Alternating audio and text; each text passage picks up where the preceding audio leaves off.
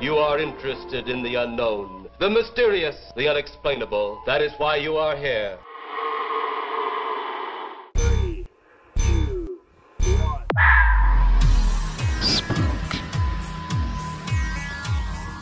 We are gathered here as advisors, as scientists. The kind of place we expect a ghost to like to wander around. Hey, we all know that we're gonna die, baby.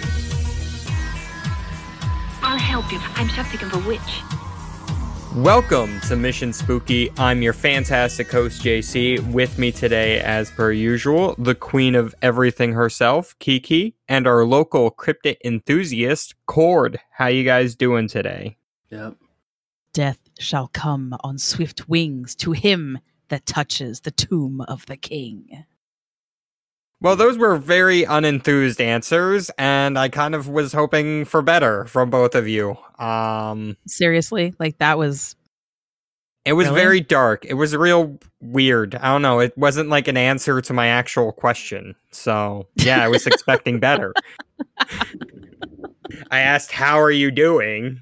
And you said death is coming on swift wings. That doesn't sound good. That doesn't sound good. It goes perfectly with the topic for today. Well, yeah, but that doesn't mean it sounds good. I'm not arguing that. I did not write it. I did not write it, but you'll find out where it came from. Hey, you guys want to hear a really weird-ass story that just happened, like, recently? No. Sure you do. Next thing. Let's go. It involves possibly a ghost, Oh, well, I guess I'm slightly more interested. right? It's okay. I'm taking it. My sister, who doesn't live very far from here, by the way, she's been getting garbage cans delivered to her house that are from a different company that she currently has. So this has happened like twice, I think now. So she finally calls the company. She's like, you need to come get these things. I don't know why they keep delivering them to this house. And the girl on the other line says, we're so sorry. We're not exactly sure how they're getting delivered to your home either. Because when we went back to trace it and find out who ordered them, the woman is dead. Of course, my sister's like, what? And they're like, yeah. This is the second time it's happened. The second time it's been called into our office. And different people have spoken to the person. But when we traced back the call and the person, they're dead. So we're going to come pick up the trash cans. And we've made a note of it in the office. And we would also just like to point out that it is sort of weird that you live across the street from a cemetery. And any of you who are watching TikTok videos from us, I actually had that on Halloween. I showed you that she lives across the street from a cemetery. So that is 100% true. And she's just like baffled because it's very possible that her street address and number, it's been confused before because there's another place. The thing is that it's very difficult to deliver anything directly to her home because she has a P.O. box. There is no mail delivery directly to houses in this area. Everybody has to go to the post office to pick up their mail. So it's just really weird. It's a very strange situation. So she's kind of keeping her fingers crossed that it doesn't happen again, as well as the garbage people who, oddly enough, because she's far enough away, she has a different service than we do. The service that we chose to use in this area is actually the service who's having the problem with the dead person calling them. So I'm just like, oh man, sorry guys. That's really fucked up. But anyway, there you go. Little ghost story. Maybe. I mean, I guess it's interesting. Very odd anyway. It kind of reminds me of and here we go, an episode of Ghost Story Guys where Brandon was talking about this sort of thing happening with cops getting called out to different locations or taxis being called out to pick up people who were dead. And they're just like, no, I got the phone call from this house. Like, what the fuck? And they're like, oh, yeah, sorry about that. Grandmom's calling for a taxi again. Just, I want to leave. Right. I wanted to go out. I'm stuck in this place. Could you imagine? Because, like, you know, one of the reasons people say hauntings are a thing is because of unfinished tasks. And what if there's some old guy that used to live at that house and he's like, all I gotta do is get an extra pickup of trash. And then right before he was gonna call, he had a heart attack or some shit. And that's why he keeps calling, or she, I don't know, the ghost keeps calling to have the trash. They're trying to finish their last task on their daily chore list. She's lived there for a really long time now, and they knew a little bit about the house. And the kids, when they were growing up there, I mean, they're like in their teenagers and like early teens at this point, but they were growing up in that house. They were little. They used to tell her that they thought they saw a guy in the house, that there was this spirit who just kind of like hung out in the hallway watching them sometimes. There's never been any feeling there at all as though there was a female presence. I've been in that house like a bajillion times, and I personally never felt anything at all, really. It's always felt pretty, I don't know, like normal. I do not disbelieve the kids when they said that. However, they haven't felt anything in a very long time. But I do think it's funny that she does have to clean the house out. And I'm like, well, I don't know. Maybe the guy left and his wife is back, and she's like, you need to get your ass moving and get this fucking place cleaned up. Here's a couple more trash bins for you. I'm trying to help. Helpful ghosts. Right? Helpful ghosts. Right before we came on, I was looking at Twitter because I got a little thing about how Greg Newkirk was saying something about how sometimes paranormal investigators take themselves too seriously. Like we're seriously just kind of hunting for invisible things, whether they be cryptids or other. Yeah, I thought that was kind of interesting. I don't think we take ourselves too seriously at all. You know what? You take that fucking back right now, because I take myself incredibly seriously. Everything I do is done with the utmost expertise, okay? Because it's what I fucking do, and I'm an expert on everything. Shut your freaking mouth, okay? God damn it, fucking slander me.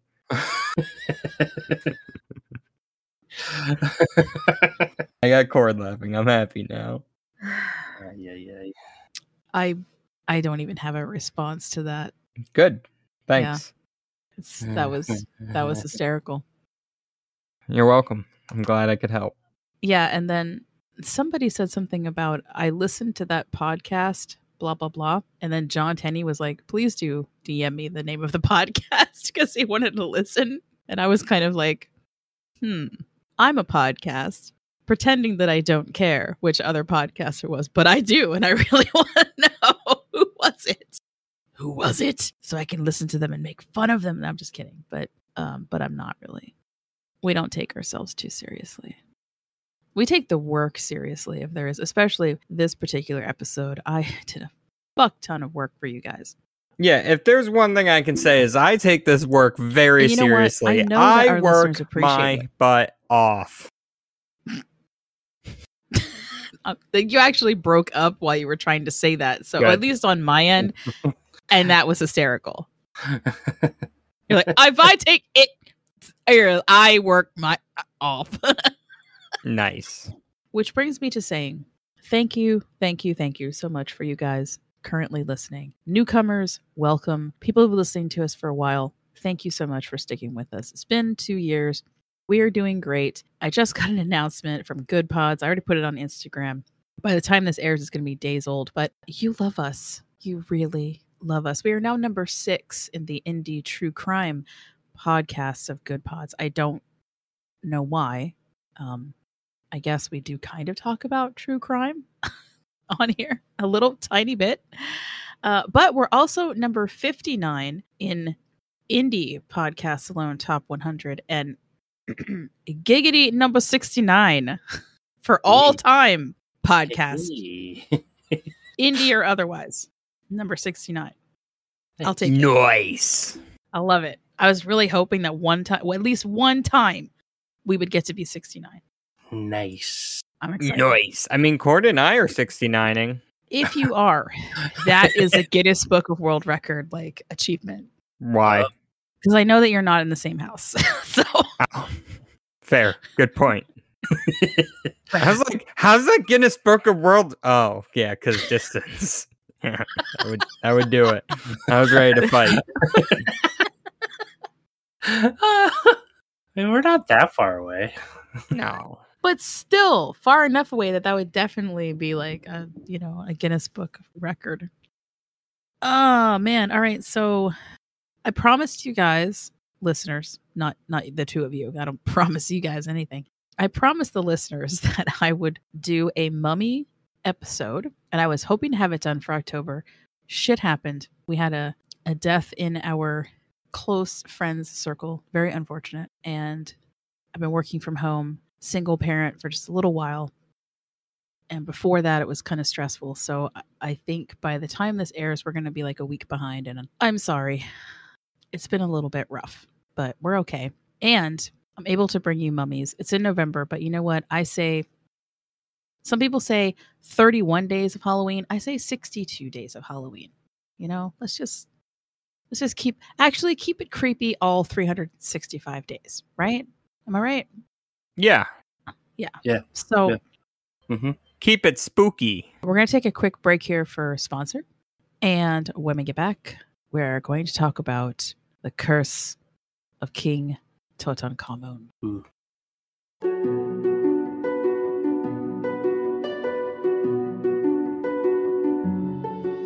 I'm Dawn. And I'm Cole. And Scottish Murders is a true crime podcast dedicated to people from or living in Scotland. Just like anywhere else in the world, these murders can be truly horrific and shocking, and we want to shine more light upon them. Join us every 2 weeks on Scottish Murders, where we'll bring you cases both solved and unsolved, giving you an insight into the other side of bonnie Scotland. Find us wherever you stream your podcasts, as well as on social media. Join us there. Bye!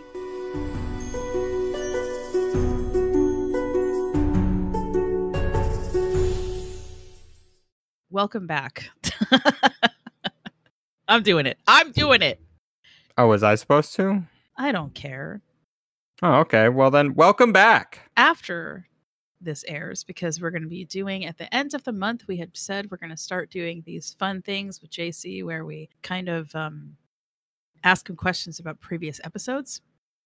We already recorded that, and that'll be airing at the end of the month on Patreon only. You're going to get that it's going to be the $3 level because we're adding something else. We'll talk about that in the C section of this program later, but we're going to be adding something to Patreon level 1 for you guys. So the JC specials are going to be level 2, which is the $3 level. In this episode, however, I thought it'd be fun to get into my wheelhouse and talk about some ancient history, but also get specifically into Egyptian curses, namely the curse of King Tut's tomb. And just for emphasis, it's her wheelhouse because she was around when this happened. Oh my god. I like the fact that you consistently make fun of my age. It's perfect. You're welcome. Glad I I'm could not assist. I'm not offended. Well, I was hoping that you would be, but Nope. I'm old as fuck and my knee hurts. my knees hurt too.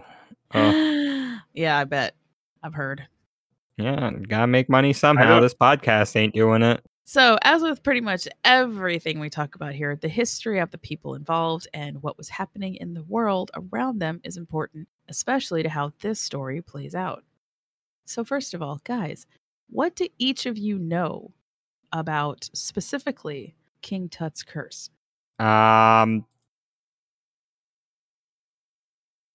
Cord, I'll let you go first because obviously I'm gonna have more information. So. As I hear a keyboard going off in the background, right? I know that it's about King Tutankhamun. All right. That is correct. I did it. I'm the best. You're ahead of JC right now. Congratulations. I know that it was a curse on his tomb. Was it? Yeah. Deception check. Oh, okay. Yeah. Come on. Let's do this. I know what my save DC is. Oh, fuck. I absolutely. Here we go. Nope. Hashtag sponsor us, Kraken Dice, because, dude, I think I own almost every set now. It's kind of sick. Got the new one, Flaming Pumpkin or Ichabod's Fright. Nat 20 Suck it, bitch. You're old? Can I just go back to that? I'm scared. I don't know what else to say. Okay. Oh my god. Okay. You'll learn something today then. Yes, Isn't because that I will exciting? be paying attention. Yes. Yeah, because you're going to be tested on this later, JC. Oh, God. It's just like school again. It is. It is. Only it's worse because I'm the teacher. JC and I had covered execration spells or texts from ancient Egypt in, I believe it's Ghost 101, episode 19. I thought it was the Shadow People one. I think I got more into it in the Shadow People one because that's episode 20. So That's true. Two, Yeah. There's like two that we kind of graze over. And then one we graze over and the other one we actually like go into it. But briefly, obviously go back and listen to them if you haven't, but briefly, the way those worked was that a list of enemy names was written on a tablet or a piece of pottery, and then that was smashed, and then that was buried. And this was considered a form of sympathetic or imitative magic. The Greeks, the Romans, the Arab nations all saw Egypt as a land of magic and mystery long before Europeans ever set foot there. And we have quite a few examples of cursed stories to prove that.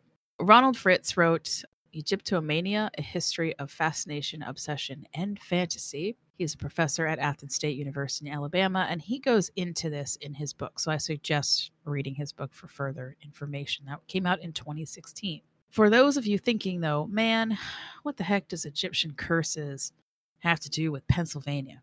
That's something that's really far, far away from Pennsylvania.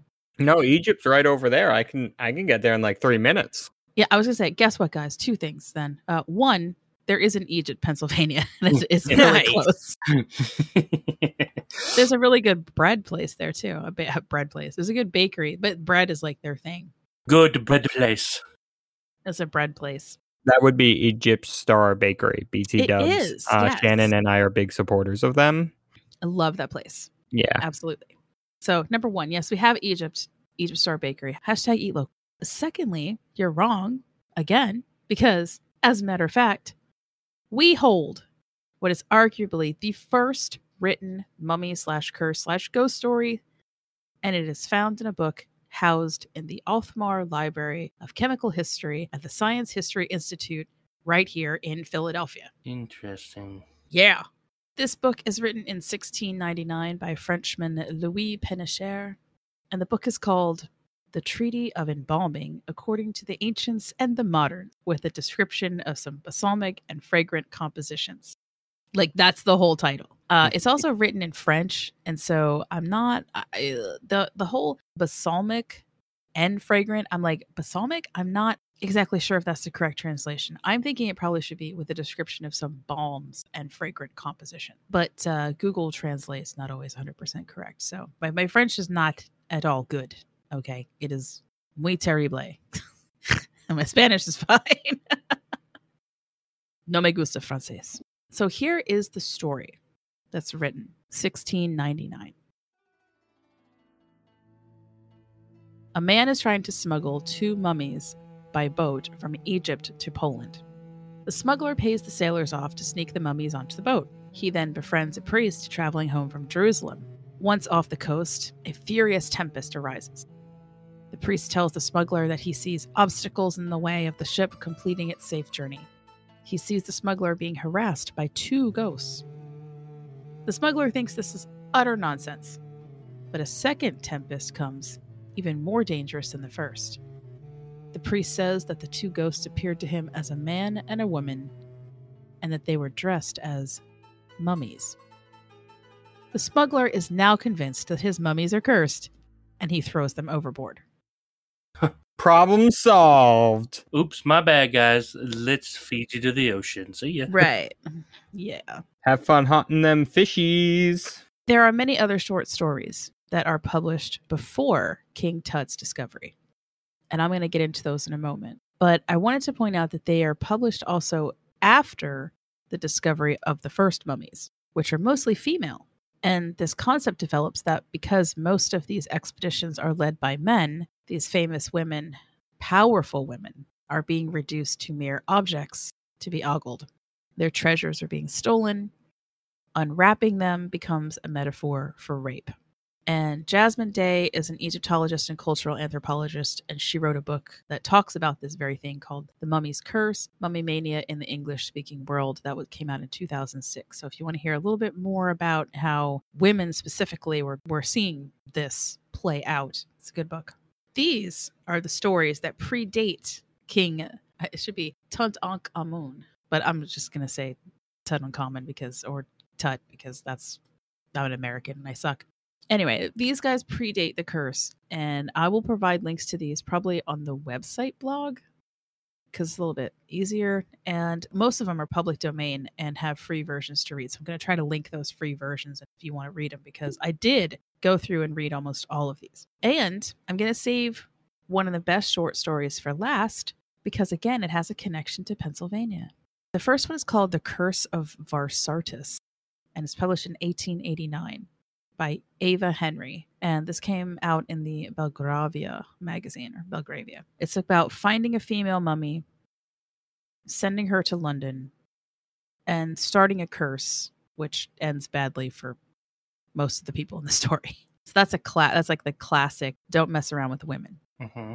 There's a really kind of a sweet one. It's called The Mummy's Foot from 1890 by a French author, Théophile Gautier. And it tells the story of Princess Hermonthis, which I thought was very clever because Hermonthis is actually an ancient Egyptian city. The modern name is Armont or Erment, depending on how you want to say it. So clever, he took the name directly from ancient Egypt, but it's not an actual princess name. In the story, the guy goes and buys this foot from an antiques market, and he uses it as a paperweight. In the night, he is awakened by Princess Hermonthis herself, who comes back looking for her foot. Now, in this one, he is not a dickhead, and there's a very happy ending. I'm not going to get into it if you want to read the story, because it's really short, but it's, like I said, it's very sweet. And it's basically about, I would say it's like taking it from the perspective of someone who didn't really mean to do anything wrong, tries to put the wrong right, and then kind of winds up getting something very cool out of it in the end. The other foot. No. No. That would be a dickhead move. Oh, I want the other one too, bitch. Chop, chop. Yeah, sure. Why not? Gotta have the collection. Right? Guano bowls. Collect a whole set. Yeah. Yeah. Okay. There we go.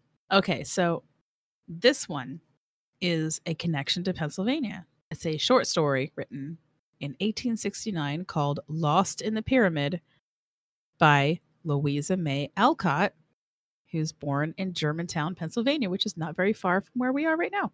And most of you should know Louisa May Alcott because she wrote Little Women, guys, right? I don't know how to read. Yeah. We've talked about this many times. I was just going to say, well, JC doesn't. Yeah, but JC, you've seen the movie, right? Come on, Little Women, right? Yeah.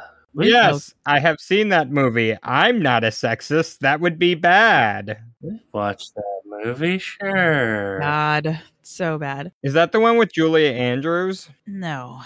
Then I don't know. Are you talking about The Sound of Music? No. Because that's Julie Andrews. Oh my God. Oh, what about, you know what? It's Julia Roberts I'm thinking of.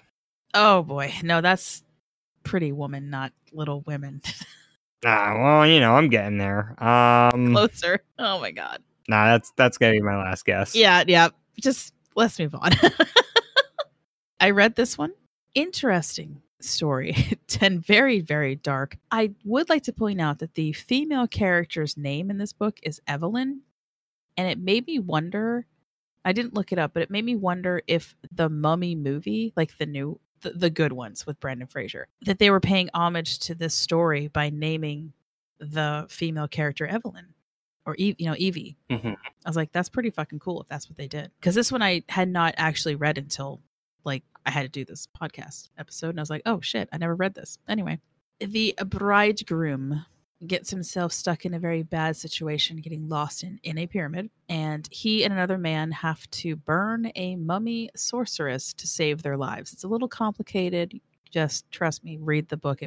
Read the short story. It makes sense. Unfortunately, though, his friend steals a box that the mummy is holding, and it has these red seeds in it. Of course, the red seeds are grown, and the story does not end well for anyone. It's a very morbid story. Oh. Yeah, it's very gothic. Ew. The last one, as far as ones that definitely are about mummies' curses, I can't not mention The Jewel of the Seven Stars from 1903 because it's written by Bram Stoker. Ew. Yeah, a lot of people forget about these other stories that he wrote that were very popular. This is a first-person account of a young man who's pulled into an archaeologist's plot to revive Queen Tara, who is an ancient Egyptian mummy. Of course, again, it doesn't end well for anyone, which seems to be the prevailing theme of most of these stories. Yeah. Except for the one the Frenchman wrote, because he was like, oh, it's going to have a happy ending. And by the way, we interviewed an ancestor of Brahms, Shanna Stoker, in episode 61. So if you've not given that a listen, please go give it a listen. Yeah, it was rad as hell. It was rad. It was fun to listen to. They made fun of me, even though I wasn't there. So good job. Oh, yeah, we did. Did we? I don't even remember. Oh, Yes. yeah, we did. We make fun of him so much that it's like hard to tell anymore. Like, are you here when we're doing it? Are you not? I don't know. Yeah, it definitely doesn't hurt my feelings. That time was special because we were making fun of him specifically for not being there, I'm pretty sure. Oh, that's right. Yeah. It was lame and he had to work. God, whatever. I know, needing money. Well, you Such know. Bullshit. Who needs that? I think all of us. Unfortunately, we can't barter with seeds. I mean, I can get off kind of on my good looks, but it's only gonna get me so far, and I have a certain standard of living. Okay. Not in a cardboard box down on 5th Street is what you're saying. Wow. Rude, but also true, I guess. Same. I mean, you know. Hey, side trivia. Bram Stoker also wrote Lair of the White Worm, and some of you may recognize that as a 1988 cult classic horror film starring Hugh Grant and Amanda Donohoe. And it's loosely based off of the story and the movie. The movie's really fucking weird, but you want to see an extremely young Hugh Grant, go for it. Side trivia.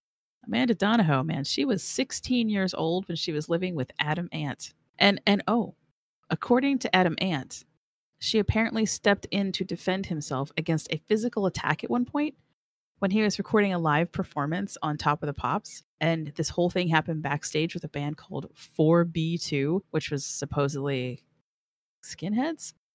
And I'm not even going to get into that part of it because it also has to do with Jimmy Lydon, who's Johnny Lydon's brother. Anyway, she appears in like a whole bunch of music videos, including Ant Music and Stand and Deliver. Stand and Deliver being the name of Adam's book, which he tells this story about how she physically defended him.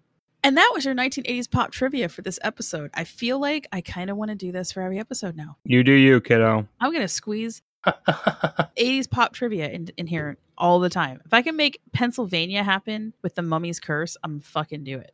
Lastly, I just want to mention another short story from 1903. It's called The Mysterious Mummy. It's by Arthur Henry Sarsfield Ward, better known as Sax Romer, much better pen name. Holy God. And he wrote all of the, or basically is the creator of Dr. Fu Manchu. Anybody? Dr. Fu Manchu? Nope. No. Okay. No. It's a heist story, and I wanted to add it because it's kind of an interesting concept of the mummy coming to life, quote unquote, coming to life to aid in a heist. And it's a charming story.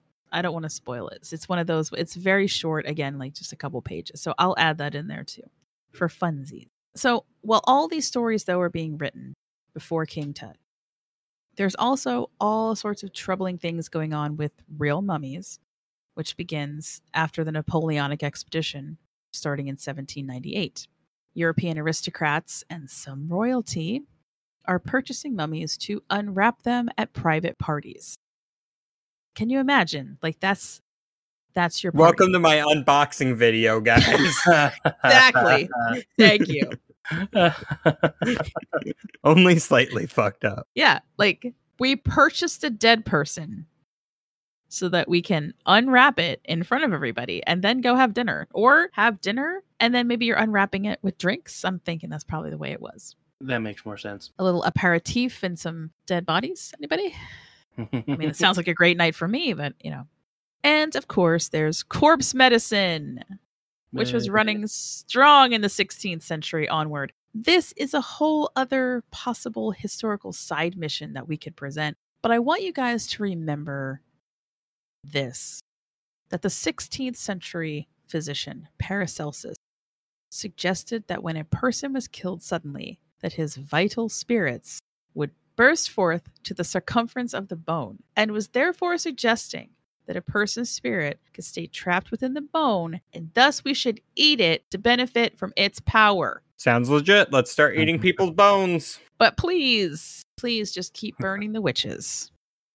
Problem. They were cannibals. I mean, actual cannibalism. Eating dead people. And this was what he had said about a hanged man.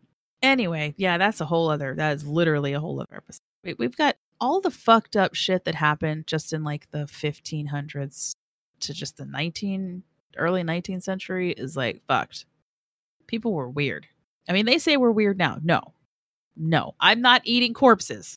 I was going to say, we're still kind of weird. That's insane. Thank God in a different kind of way. I mean, at least the weirdos now are like, here, smell this lavender. It's going to cure AIDS. But, you know, it's a little less exhausting than eating dead people to me, I guess. Still terrible and untrue. However, there were plenty of people very upset over what most rational people would deem as desecrating the dead.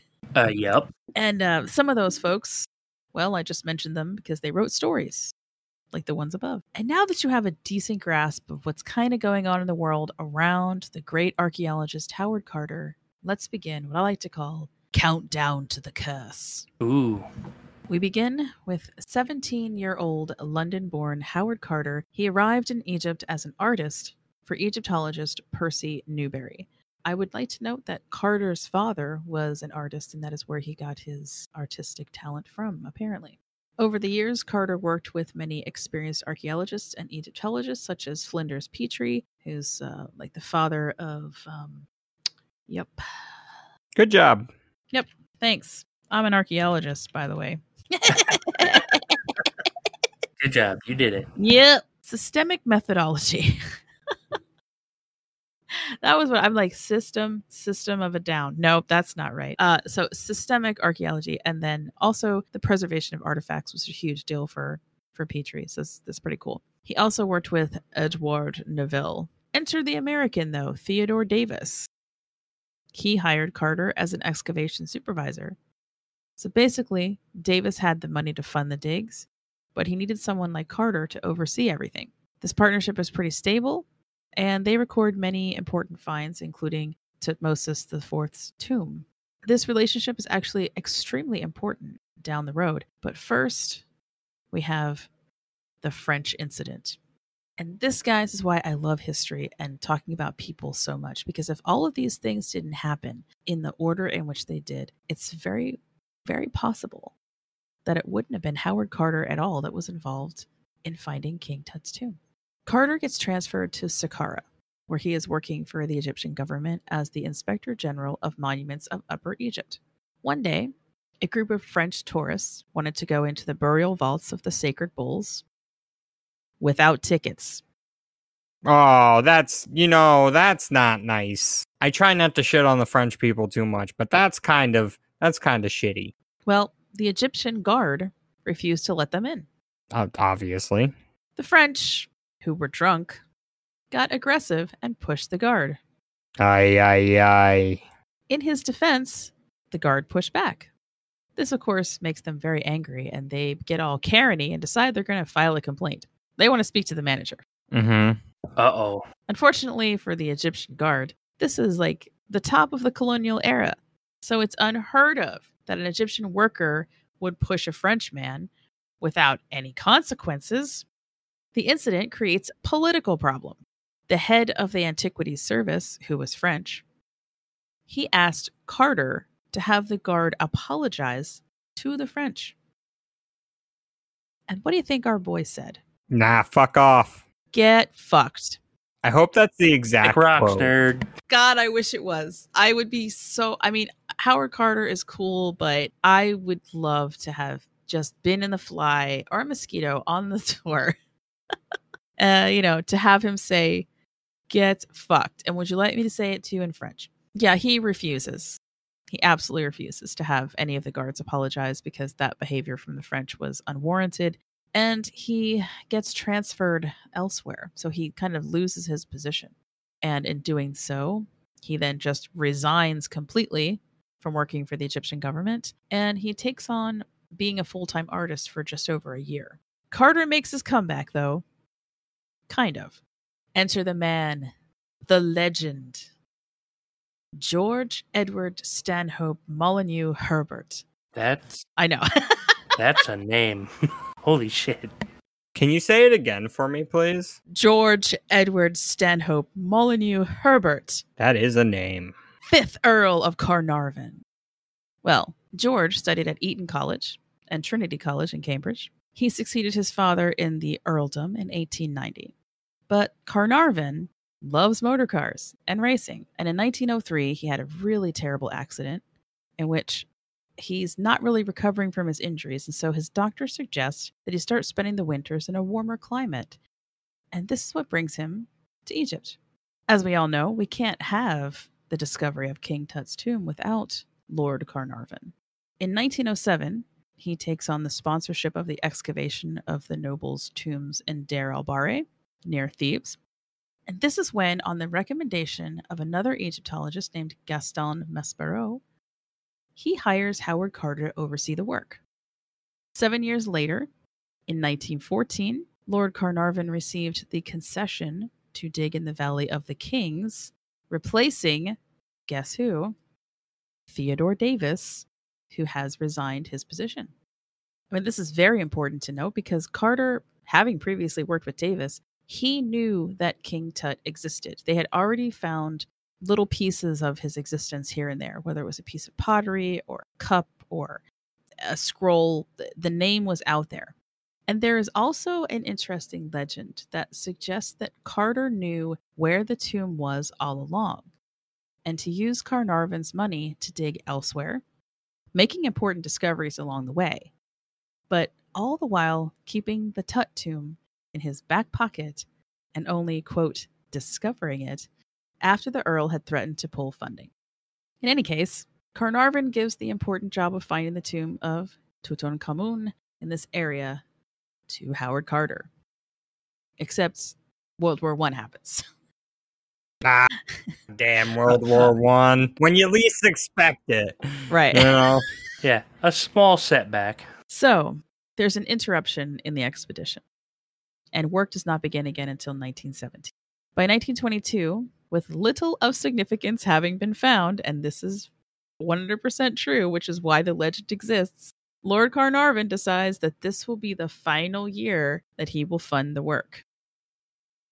Miraculously, on November the 4th, 1922, Carter was able to send a telegram to Lord Carnarvon in England saying, quote, "At last, we have made wonderful discovery in Valley. A magnificent tomb with seals intact. Recovered some for your arrival. Congratulations."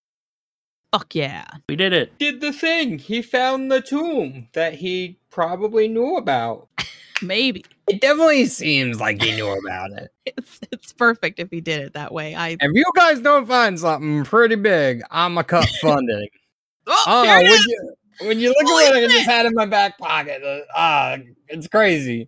I also love that, according to Carter, it was a young boy who discovered the entrance to the tomb. And I just, part of me sees him paying that young boy quite a bit of extra money to pretend that he just found it out of nowhere.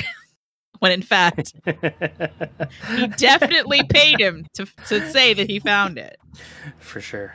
Just to add, to the wonderfulness of, I don't know. This whole era is so crazy and fun though. So, having been present at the official opening of the tomb on November 29th, Lord Carnarvon traveled back to England in December of 22.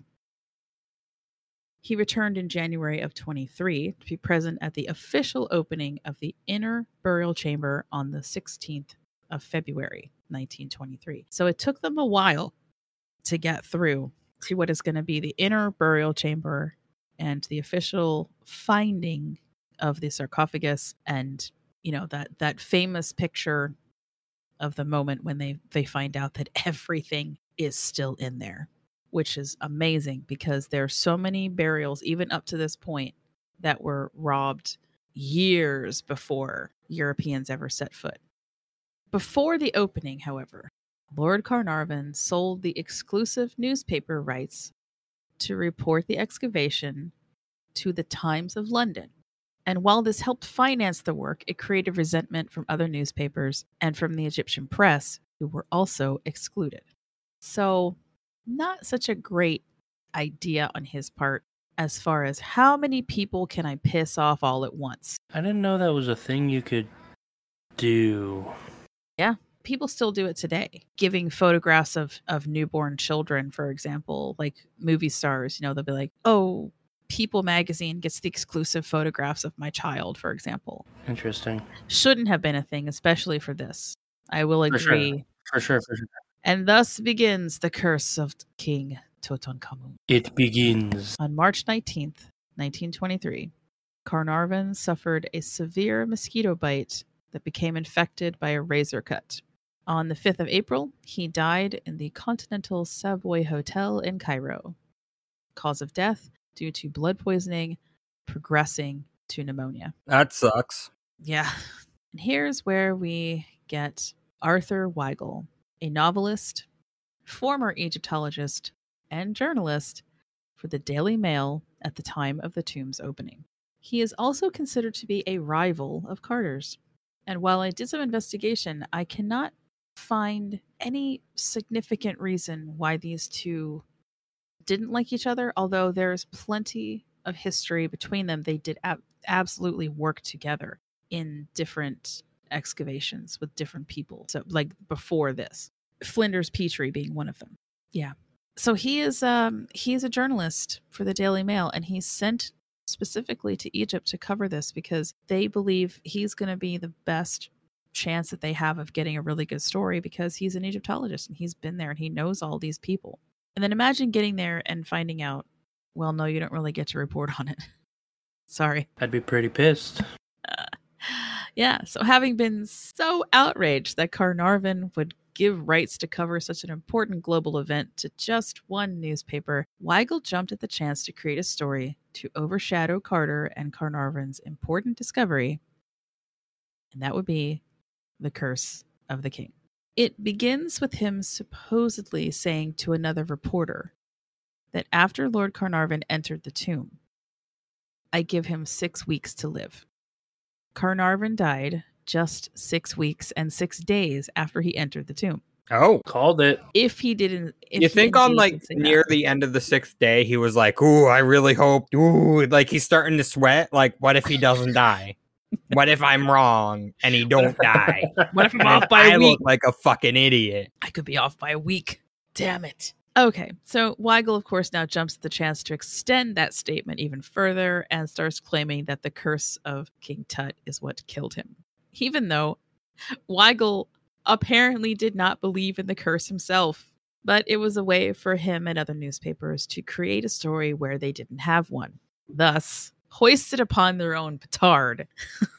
Also, Carter doesn't help things any by inadvertently getting involved in the curse when he teamed up with a magazine writer named Percy White in 1923. Carter and White wrote a semi-fictional magazine story called Tomb of the Bird, Death of the White Canary. And that tells of Carter's pet canary being swallowed by a cobra. In fact, Carter's canary was passed off to his assistant who cared for it until it passed of natural causes. Completely fabricated story for fun, but comes back to haunt Carter because now the newspapers have nothing else to print and they quickly get themselves attached to the ideas of both curses and cobras eating canaries and how the cobra is significant to a pharaoh. So it becomes a whole thing. Not helping any at all are a number of famous authors who also believe in the curse, or even if, just famous people at the time. The biggest one really being Sir Arthur Conan Doyle, writer of Sherlock Holmes, in case anybody doesn't remember. I actually knew that name. That's like the one name you've said that I knew. Yay! You don't read. You don't read. No, but other people do, and then they tell me, and then they say, "Oh, do you know who wrote Sherlock Holmes?" I'm like, "No," and then they hit me until I say, "Oh, it's Arthur." And yeah, So Doyle told the press that Carnarvon had been killed by, quote, elementals, protective spirits living in the tomb. I just, okay. Got him. Right? Got him. Soon, every death with even the slightest connection to the dig, up to and including the sinking of the Titanic, which I will get to in a moment, was being blamed on the curse or a curse of a mummy, while ignoring the fact that those at the very heart of the excavation lived to be very old. Among the, quote, victims was the, quote, tabloid pleasing fate of Captain Richard Bethel. And this is actually a very sad story. And it's tabloid pleasing because it happened in exactly the way that someone would want to if they wanted to further an agenda of a curse, right? Sure. Captain Richard Bethel was a member of the committee to the Egypt Exploration Society, and he did assist Howard Carter in the excavation of the tomb of King Tut. He was found smothered to death in his room at an elite gentleman's club. Like, no one was ever brought to justice for this. So that kind of also sucks. It remains a mystery. His father, Lord Westbury, committed suicide by jumping out of the bedroom window of his 7th floor apartment. However, he had a very long period of illness. And if you couple that with the fact that, yes, his son has died under, obviously he's either murdered or just mysterious death, and having gone through World War I, he left a suicide note that read, quote, "I really cannot stand any more horrors and hardly see what good I'm going to do here. So I am making my exit." People latched on to the "I cannot stand any more horrors" and immediately thought that that was the curse. Whereas rational people were like, okay, World War I was pretty fucking horrific. Nobody had ever been through anything like that before. And this guy, Yeah. right? kind of Yeah. That's kind of an understatement. Right? I know. I'm really, I feel like, yes, I sugarcoated that statement even, right? But there's no other way to put it. It's, no one's seen death and destruction like that. For people who don't know a lot about military stuff, World War I is what made a lot of countries go, hey, we should do these rules of engagement things because we're really just doing some awful things to each other. Yeah. Chemical isn't warfare. World War? Yeah, I was gonna say that was where mustard gas was just being used. Chlorine and mustard gas, which aren't pretty things to deal with. And fire, wasn't that and the fire. other? And a lot of artillery shells. A lot of artillery. Running cavalrymen into gunfire, like machine gun fire. Because they were still using tactics from the last 200 years of gun warfare, but then also having machine guns and artillery fire and this new technology that completely changed shit up. I'm a military buff, so I could get into it, but half of the people were like, we're just going to do war the way we've been doing it for the last couple centuries. And there was a bunch of other people that went, no. It's a lot easier to get rid of a lot of people all at once, just like this. Let's go with this. Yep. We're going to shell them from a mile away and then open a bunch of cans of gas and just let it take care of the problem itself. The other part of this too, a lot of, again, rational people were saying at the time that because of World War I being so horrific and so many lives lost and so many young lives lost, there was this need for closure that people didn't have, and this wanting of being able to talk to the dead, spiritualism. And because of that, it then became a whole not disturbing the dead. If you do, you're going to get it. This is what's going to happen to you. So Let me talk about the Titanic for just a minute. Boy, Yeah, I'm curious about that. didn't think I'd be talking about that today, did you guys? Okay. Yeah, that's a bit of a swerve. Yep. So the Titanic sank in 1912, for anybody that doesn't know that. Some people believe that there was a mummy priestess that was responsible for the sinking of the ship. What? Yeah. Was her name Iceberg? Because I think I've heard that. Oh, man. Priestess Iceberg. Well, there's ISIS, so I really started. That's why I was laughing really hard. Like, oh my god, yes, ISIS, the iceberg. Slightly different. Yeah. Wow. Glad I could help. British Museum curator Ernest Wallace Budge, who by the way was also an Egyptologist, received so many public inquiries regarding the alleged cursed mummy that he had to write a flyer debunking the rumors that could be distributed to the public. I think it's hysterical. Like, let me write this down for you so that you understand. Stop trying to talk to me at the museum. I have work to do. But I'm going to write this out for you, okay? It's kind of like today we would have sent a mass email out and been like, there's no fucking curse, you dumbass. Despite this, people apparently sent money to the museum so they could purchase flowers to lay at the feet of the dead priestess to placate her soul, quote. And the tale of the mummy that sank the Titanic continues to circulate to this day, which is why I'm talking about it. It's ridiculous. Bob Breyer, another American Egyptologist, love him. He did some fantastic work with King Tut, actually, and was one of the first people to really start talking about how he died and how he was probably murdered. So that was pretty cool. He explains the hoax in this way. And I'm just it's a rather long quote, but it's Bob Breyer, and he's fucking awesome. There's no other way for me to say this. The story was initiated early in the century by Douglas Murray and T.W. Stead, two Englishmen who claimed they knew of a mummy brought to England and placed in a drawing room of an acquaintance. The morning after the mummy arrived, everything breakable in the room was destroyed. The mummy was moved to several rooms in the house, each time with the same result. Soon after these supposed events, Murray and Stead visited the first Egyptian room of the British Museum, where they saw the coffin lid, which is number 22542, of a priestess of Amun.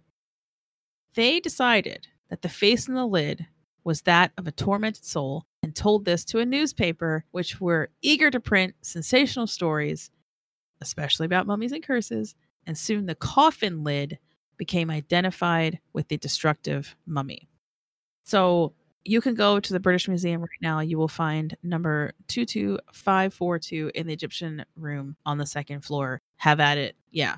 But that mummy is not cursed, and it's not even a fucking mummy. It is literally just the top of the sarcophagus. So not even close. No, but people actually wanted to believe that she was responsible for the sinking of the Titanic. And that also kind of generated another hoax story that there was an actual mummy on the Titanic, and that, like, no. That never happened. My favorite, though, and honestly, guys, this is it. This solves all the problems of all the deaths. Before you move Okay, on. because this is going to be great. That sounds like a pretty awesome plot for like a B-list fucking horror movie. Just a mummy on the Titanic. Are we sure that it hasn't already been made? I mean, and then some daring main character runs the Titanic into the iceberg to put it to rest at the bottom of the ocean. I'd watch it. Would watch the shit out of that. This needs to happen now.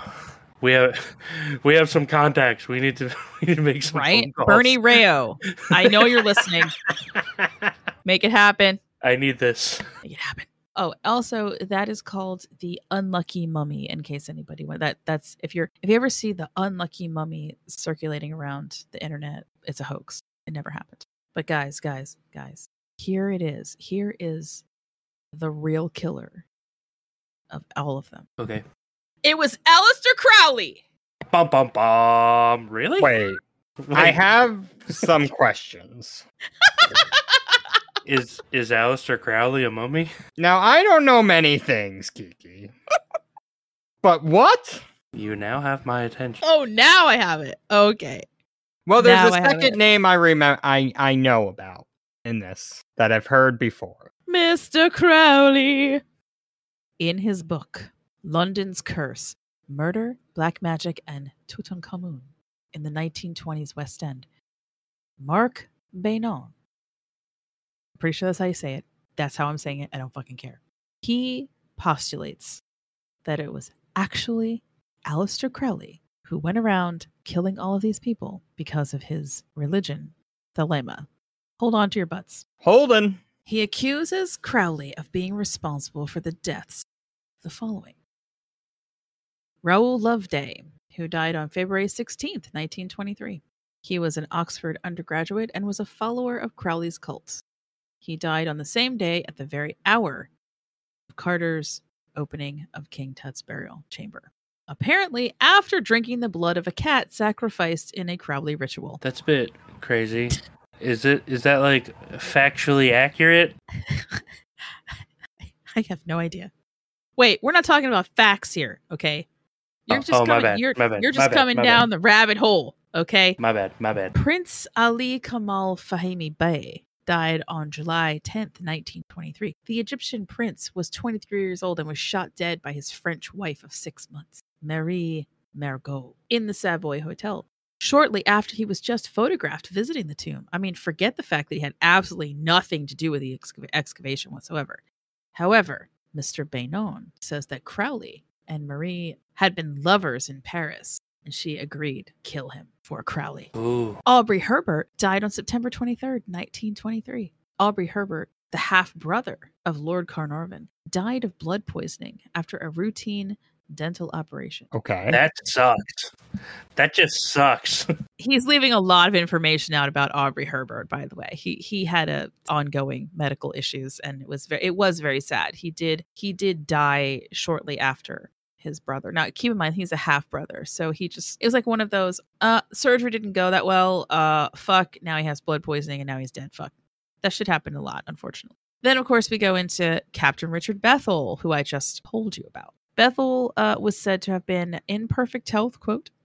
He was initially thought that he died of a heart attack, but his symptoms raised a suspicion that he was smothered to death while he was sleeping. And even to this day, it is said that he was most likely smothered to death. Now, Crowley had only recently returned to London and was often a guest at the same club.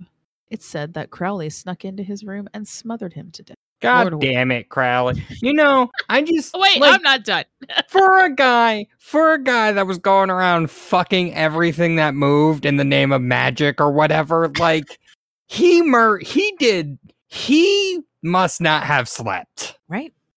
Because, goddamn, where do you get the energy? I don't know, man. From the annals of the dark magic. Shit, you right. Do you mean anal? Yeah. Yes. That's when I came to Crowley. That's where you get it from, right? Right. That's where you get dark magic from? Sure. Of course, then Lord Westbury, Bethel's father, he committed suicide, although Mr. Beynon has said that it's practically impossible for an elderly man to have climbed out of the window ledge. And he suggests that Crowley just pushed him off.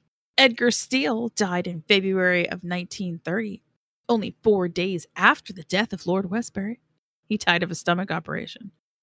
Okay. Of course, he speculates that he was behind his death because he was in charge of handling the tomb artifacts at London's British Museum. And then, of course, we have Sir Wallace Budge, who I just mentioned. He died in 1934. We all know from what I just told you, he's the British Museum's Department of Egyptian and Assyrian Antiquities. He was found dead in his bed at the age of 77. A friend of Lord Carnarvon, he had been responsible for displaying the artifacts. Mr. Beynon says there's evidence that Budge and Crowley were associates on the London occult scene. Yeah. So, there you have it, guys. It's just all this time. It's just been Crowley. Literally the only thing that I would say about this that makes any sense is that if Crowley was actually trying to do this, he was able to get off killing everybody with like minimal investigation because the curse was a thing. If the curse wasn't a thing, there might have been more investigation involved. That is a speculation. That is not the truth. The honest truth is that everyone who was very much involved in the excavation all lived to be well into their 60s and 70s with no complications. Except for Lord Carnarvon. He's really the only one, and that was just a fluke. But I did think that that was a fun little story to share with everybody because it is just a story. By the way, that book has like a 1-star rating on Amazon with people going, how are you getting away with saying that this is history? But what are the chances that in Aleister Crowley's dark handlings of magic, he came in contact with the spirit of King Tutankhamun, who was like, exact my vengeance on these people. And he was like, yup. Except there was never any curse written in the tomb or anywhere around it. It did not exist. Just take that theory and throw it in the garbage. Mal, let me tell you about an Egyptian curse that's real. In 2020, you guys probably remember this story because we started finding a lot of mummies at Saqqara, which is a pretty important area in Egypt, if anybody doesn't know. That's also the, just for my nerd friends out there, that's the name of the one guy in Stargate SG-1. Thanks. Just saying. Shut up. Just saying. It's one of my favorite shows. I know. Okay. I never watched it, so I don't know. Well, that's because you're a piece of shit. Whatever. At the time this article was written, there was 160 new mummies found, but there's now over 200 excavated. Salima Ikram, an Egyptologist at the American University in Cairo, sent Business Insider, this is where the article comes from, an email. And she said, quote, speaking of the curses, they generally state that if the tomb is entered by an impure person, in body or in intention, then may the council of the gods punish the trespasser and wring his or her neck like that of a goose. Now, the specific Saqqara curse that Ikram was quoting here was found in the tomb of the Vizier Ankh-Mahor, a pharaoh's official who lived more than 4,000 years ago during the 6th dynasty. And he was buried in a mastaba, which is an above-ground tomb shaped like a rectangular box. Mastaba is also the Arabic word for table. Similar mastabas are built all over Egypt, including the most famous, technically the most famous one, which is the first successful pyramid, which is Zoser's Pyramid in Saqqara. And that is actually 6 mastabas of descending size, one on top of another to create that pyramid.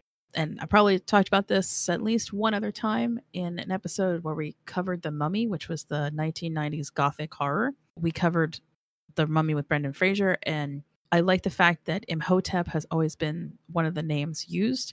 That is actually the architect of the pyramid at Saqqara for the pharaoh Zoser. So he's a real person. The curse was meant to protect Ankh-Mahor, roughly translating, warning that any trespasser, quote, might do against this my tomb, the same shall be done to your property. And it also warns of the vizier's knowledge of secret spells and magic and threatens to fill impure intruders with fear of seeing ghosts. Curses like this were meant to deter grave robbers, Ikram says, and I agree with her wholeheartedly. And this is another reason why I say that even if there was a curse at King Tut's tomb, it would have to be very similar to this one, where it's all about the impure intent. So Carter, etc., they're going in there to discover things. They're not going in there to rob or steal, essentially. Those items wound up in museums for everyone to cherish and enjoy. Well, I'll say like 98% of it. Yeah, I was going to say, I don't know about all of it. There's a couple stories about some people who had some of the things that they took, with them back to London, which again just talked about, the curse. But even so, 98% of the items are taken. They're taken for the good of everyone. The archaeologists would not be covered by that curse anyway, because they're not really going in there with ill intent necessarily. And then, of course, that's not to say that every archaeologist during this time period was a good guy, because they fucking were not. There were some real pieces of shit out there. That's for another time. I'm excited to hear you bitch about archaeologist drama from, those times. This motherfucker. Let me tell you about fucker. Charlie. Okay, he, first of all, rapist. Woo! Starting off strong. Belzoni comes to mind. Yeah, an Italian quote archaeologist who spent most of his time just going around stealing shit. I believe, and I actually tried to find this just for this episode because a lot of people don't know that the scene in Raiders of the Lost Ark where Marion is kind of inundated with all these mummies kind of, coming down onto her and she just screams in absolute terror. That happened to an archaeologist, and I believe it was actually Belzoni, that he fell into a room full of dead bodies like that were just sort of like stacked one upon another because he had claimed it was like mummy after mummy after mummy. And the thing was, this guy was like over 6 feet tall. He's fucking huge and could barely fit into like small spaces anyway. And then getting like inundated with all these dead bodies. I know that the story is true. I just can't remember if it's Belzoni or another archaeologist. But FYI, yeah, that Spielberg, well, was it Lawrence Kasdan, I believe, was the writer for that? Either way, they were definitely inspired by true events in archaeology for that particular scene. Well done. I'll have to go back and rewatch those movies. Oh, I love those movies so much. X never marks the spot, and then it does at the very end, which I thought was great. Well, in the third film, so we don't talk about the fourth one. It doesn't exist. Did you hear they might be making a fifth? No, they're already not. Hear it, they're making it. Like, it's I know. a done deal. It's so a done deal. I hope Shia LaBeouf comes back. He was the best part. Fuck you. Fuck you. So our musical guest today, you guys might have remembered I mentioned this band back in October because they had a show at Ortlieb's on Halloween night with Eyeball, and My Band is Ugly. The Ugly Band.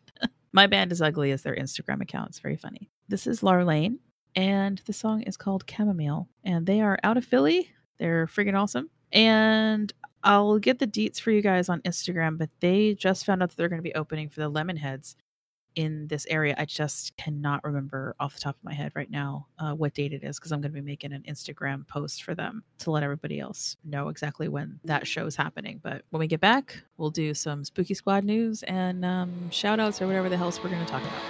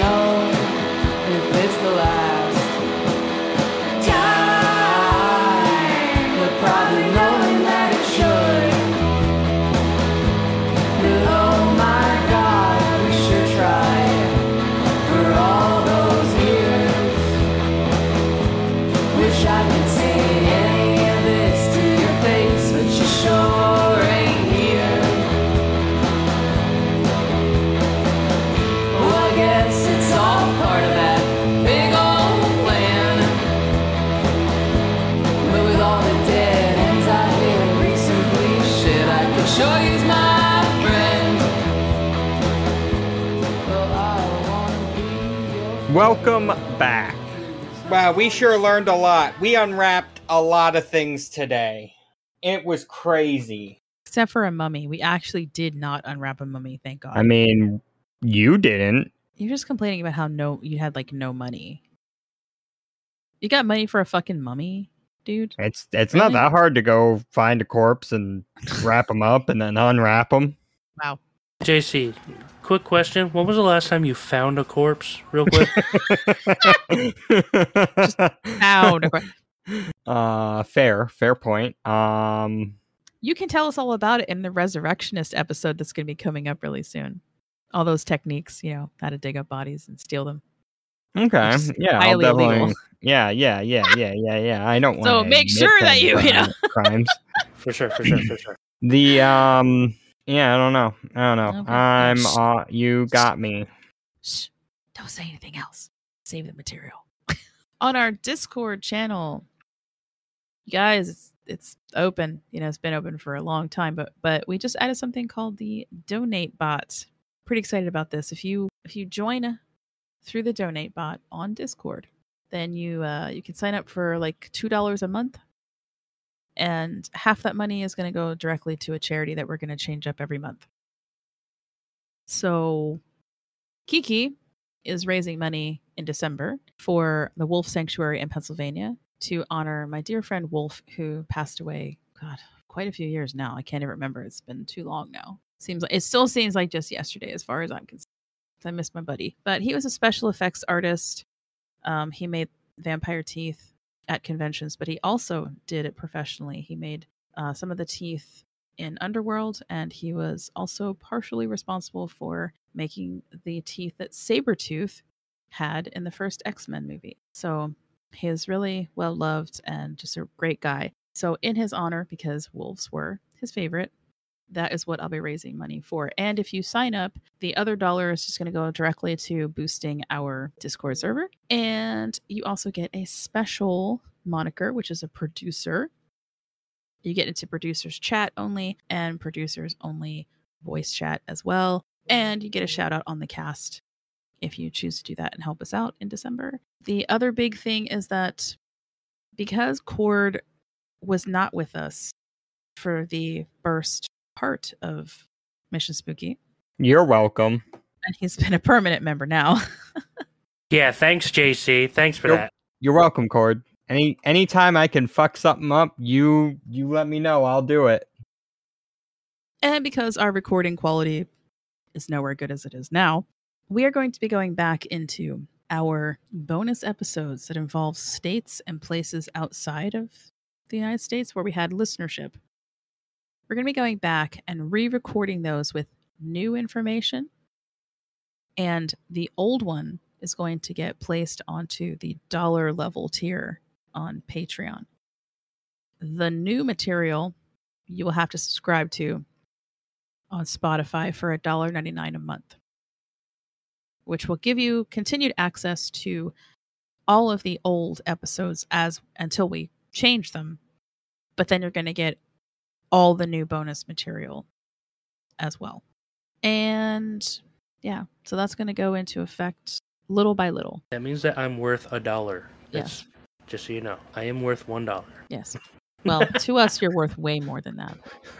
You're at least $1.07. Wow, JC. Plus tax, huh?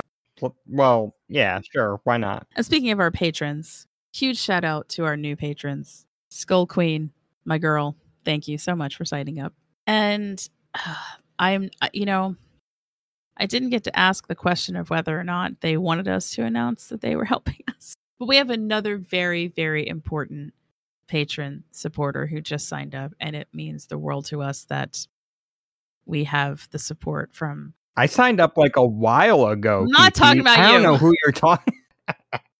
God damn it, you ruined it, JC. I was trying to be all like heartfelt, like, it does seriously mean a lot to us that someone else who is very, very good at doing what they do has Mr. Bezos, everybody. Thank you. Yes, Mr. Bezos. Jeff Bezos has finally signed up to the Patreon. Thank you. Thank you so much. Yay. Kiki's gonna murder us.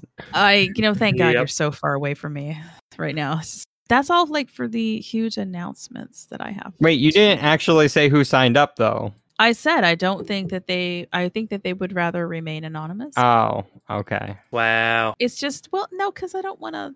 That's, we don't need to like throw that out there to be all like, yeah, we get support. No, let's just say someone else within the community is being super supportive of our podcast, and we are highly appreciative, and we love it. Thank you. Yeah, thanks.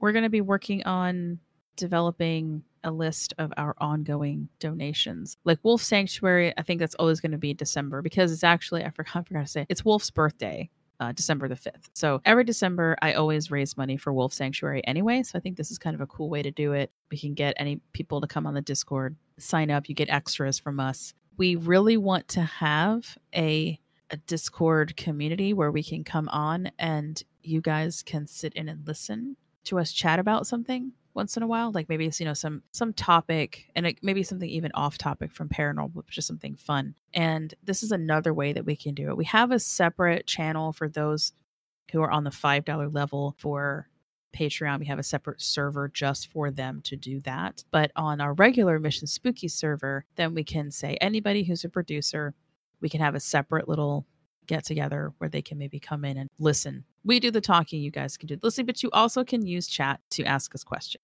So that will be something that we do in the future. I think once we get up to if we get 10 people who decide to do the producer level on the Discord, then I feel like that's a good number of people to have into a discussion or listening to us talk about bullshit, or even doing movie watch nights or something like that, Ooh, that'd be fun. Yeah. Live, listen to me watch terrible movies and bitch about them. Birdemic would have been great. It probably would have been. Thank God we didn't fucking do that. There's a sequel, buddy. I know. And I know that soon you guys are going to force me to watch it, and I hate it. I already hate that movie. Well, all right then. I'm, as of a couple days ago, officially fully vaccinated, so that would mean that, yeah, I'm still recovering. I almost ended up in the hospital. But anyway, yeah, the likelihood of me and JC going on excursions now has just gone way up. Yay. Yes. Since I'm also refusing weekend overtime, so I have days open too. I am triple vaccinated, and my son was able to get his first vaccination. So I'm very excited. I feel, as a parent, I just feel a little bit better about it. And he did super well. He had a very slight, little bit of a runny nose, but that's it. He's been fine. No worries. The government doesn't know where he is yet. Because they were putting chips in, everybody knows this, JC. You know what's crazy is they put chips in, but no salsa. And that's what really frustrates me. Oh my God. Where's the side of guacamole? That's what I'm asking. I like to think in Cord's mind, he's like, we're going to a graveyard just so I can fucking murder him there. Easy peasy. Stick him right in the grave. Boom. Oh, don't fall in that hole, JC. I was just going to say, JC, look at this big hole over here. Isn't this crazy? Oh, wow, that is a big hole. It's about me. As you hear the pinging of a shovel off of a skull. Yes. Nice. I told you I'd be the host. I told you. Last little bit of stuff here then before we get going. Oh shit, we're still recording. You guys voted on us to do the Rosicrucian pyramids next. I love it.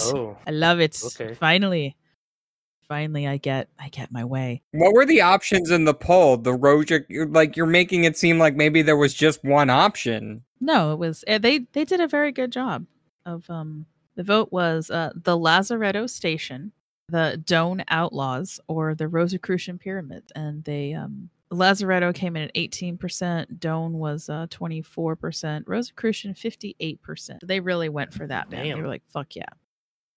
Yeah, that was a decent amount of voting too. We had 33 listeners vote on that. I meant to have the vote go longer, and I screwed up and I sent it in and they're like 16 hours. So that was a really short amount of time. So hey, thanks. If you voted, thank you very much.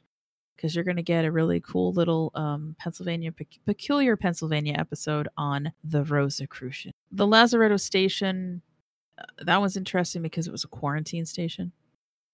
The Doan Outlaws, found out a lot more about these guys, and I definitely think that we could do a side mission of true crime-ish side mission with those guys. Only I'd want the two of you in on that one because holy shit balls, this is a very interesting story. Sick. So, all right. Taking us out once again is Philadelphia band Larlane with their song Chamomile. Please go follow them on Instagram and keep an eye on our socials, especially Instagram, for the date that they will be opening up for the Lemonheads. Stay spooky and don't die. But if you do, contact us. Via hieroglyphic messages. Holy shit, JC. Do that again. What the fuck was that? Hieroglyphics. You said hieroglyphics, dude. Look, I never said I was a smart kid. Do it again, motherfucker. Via hieroglyphic messages. Oh my god, thank you. I wanna be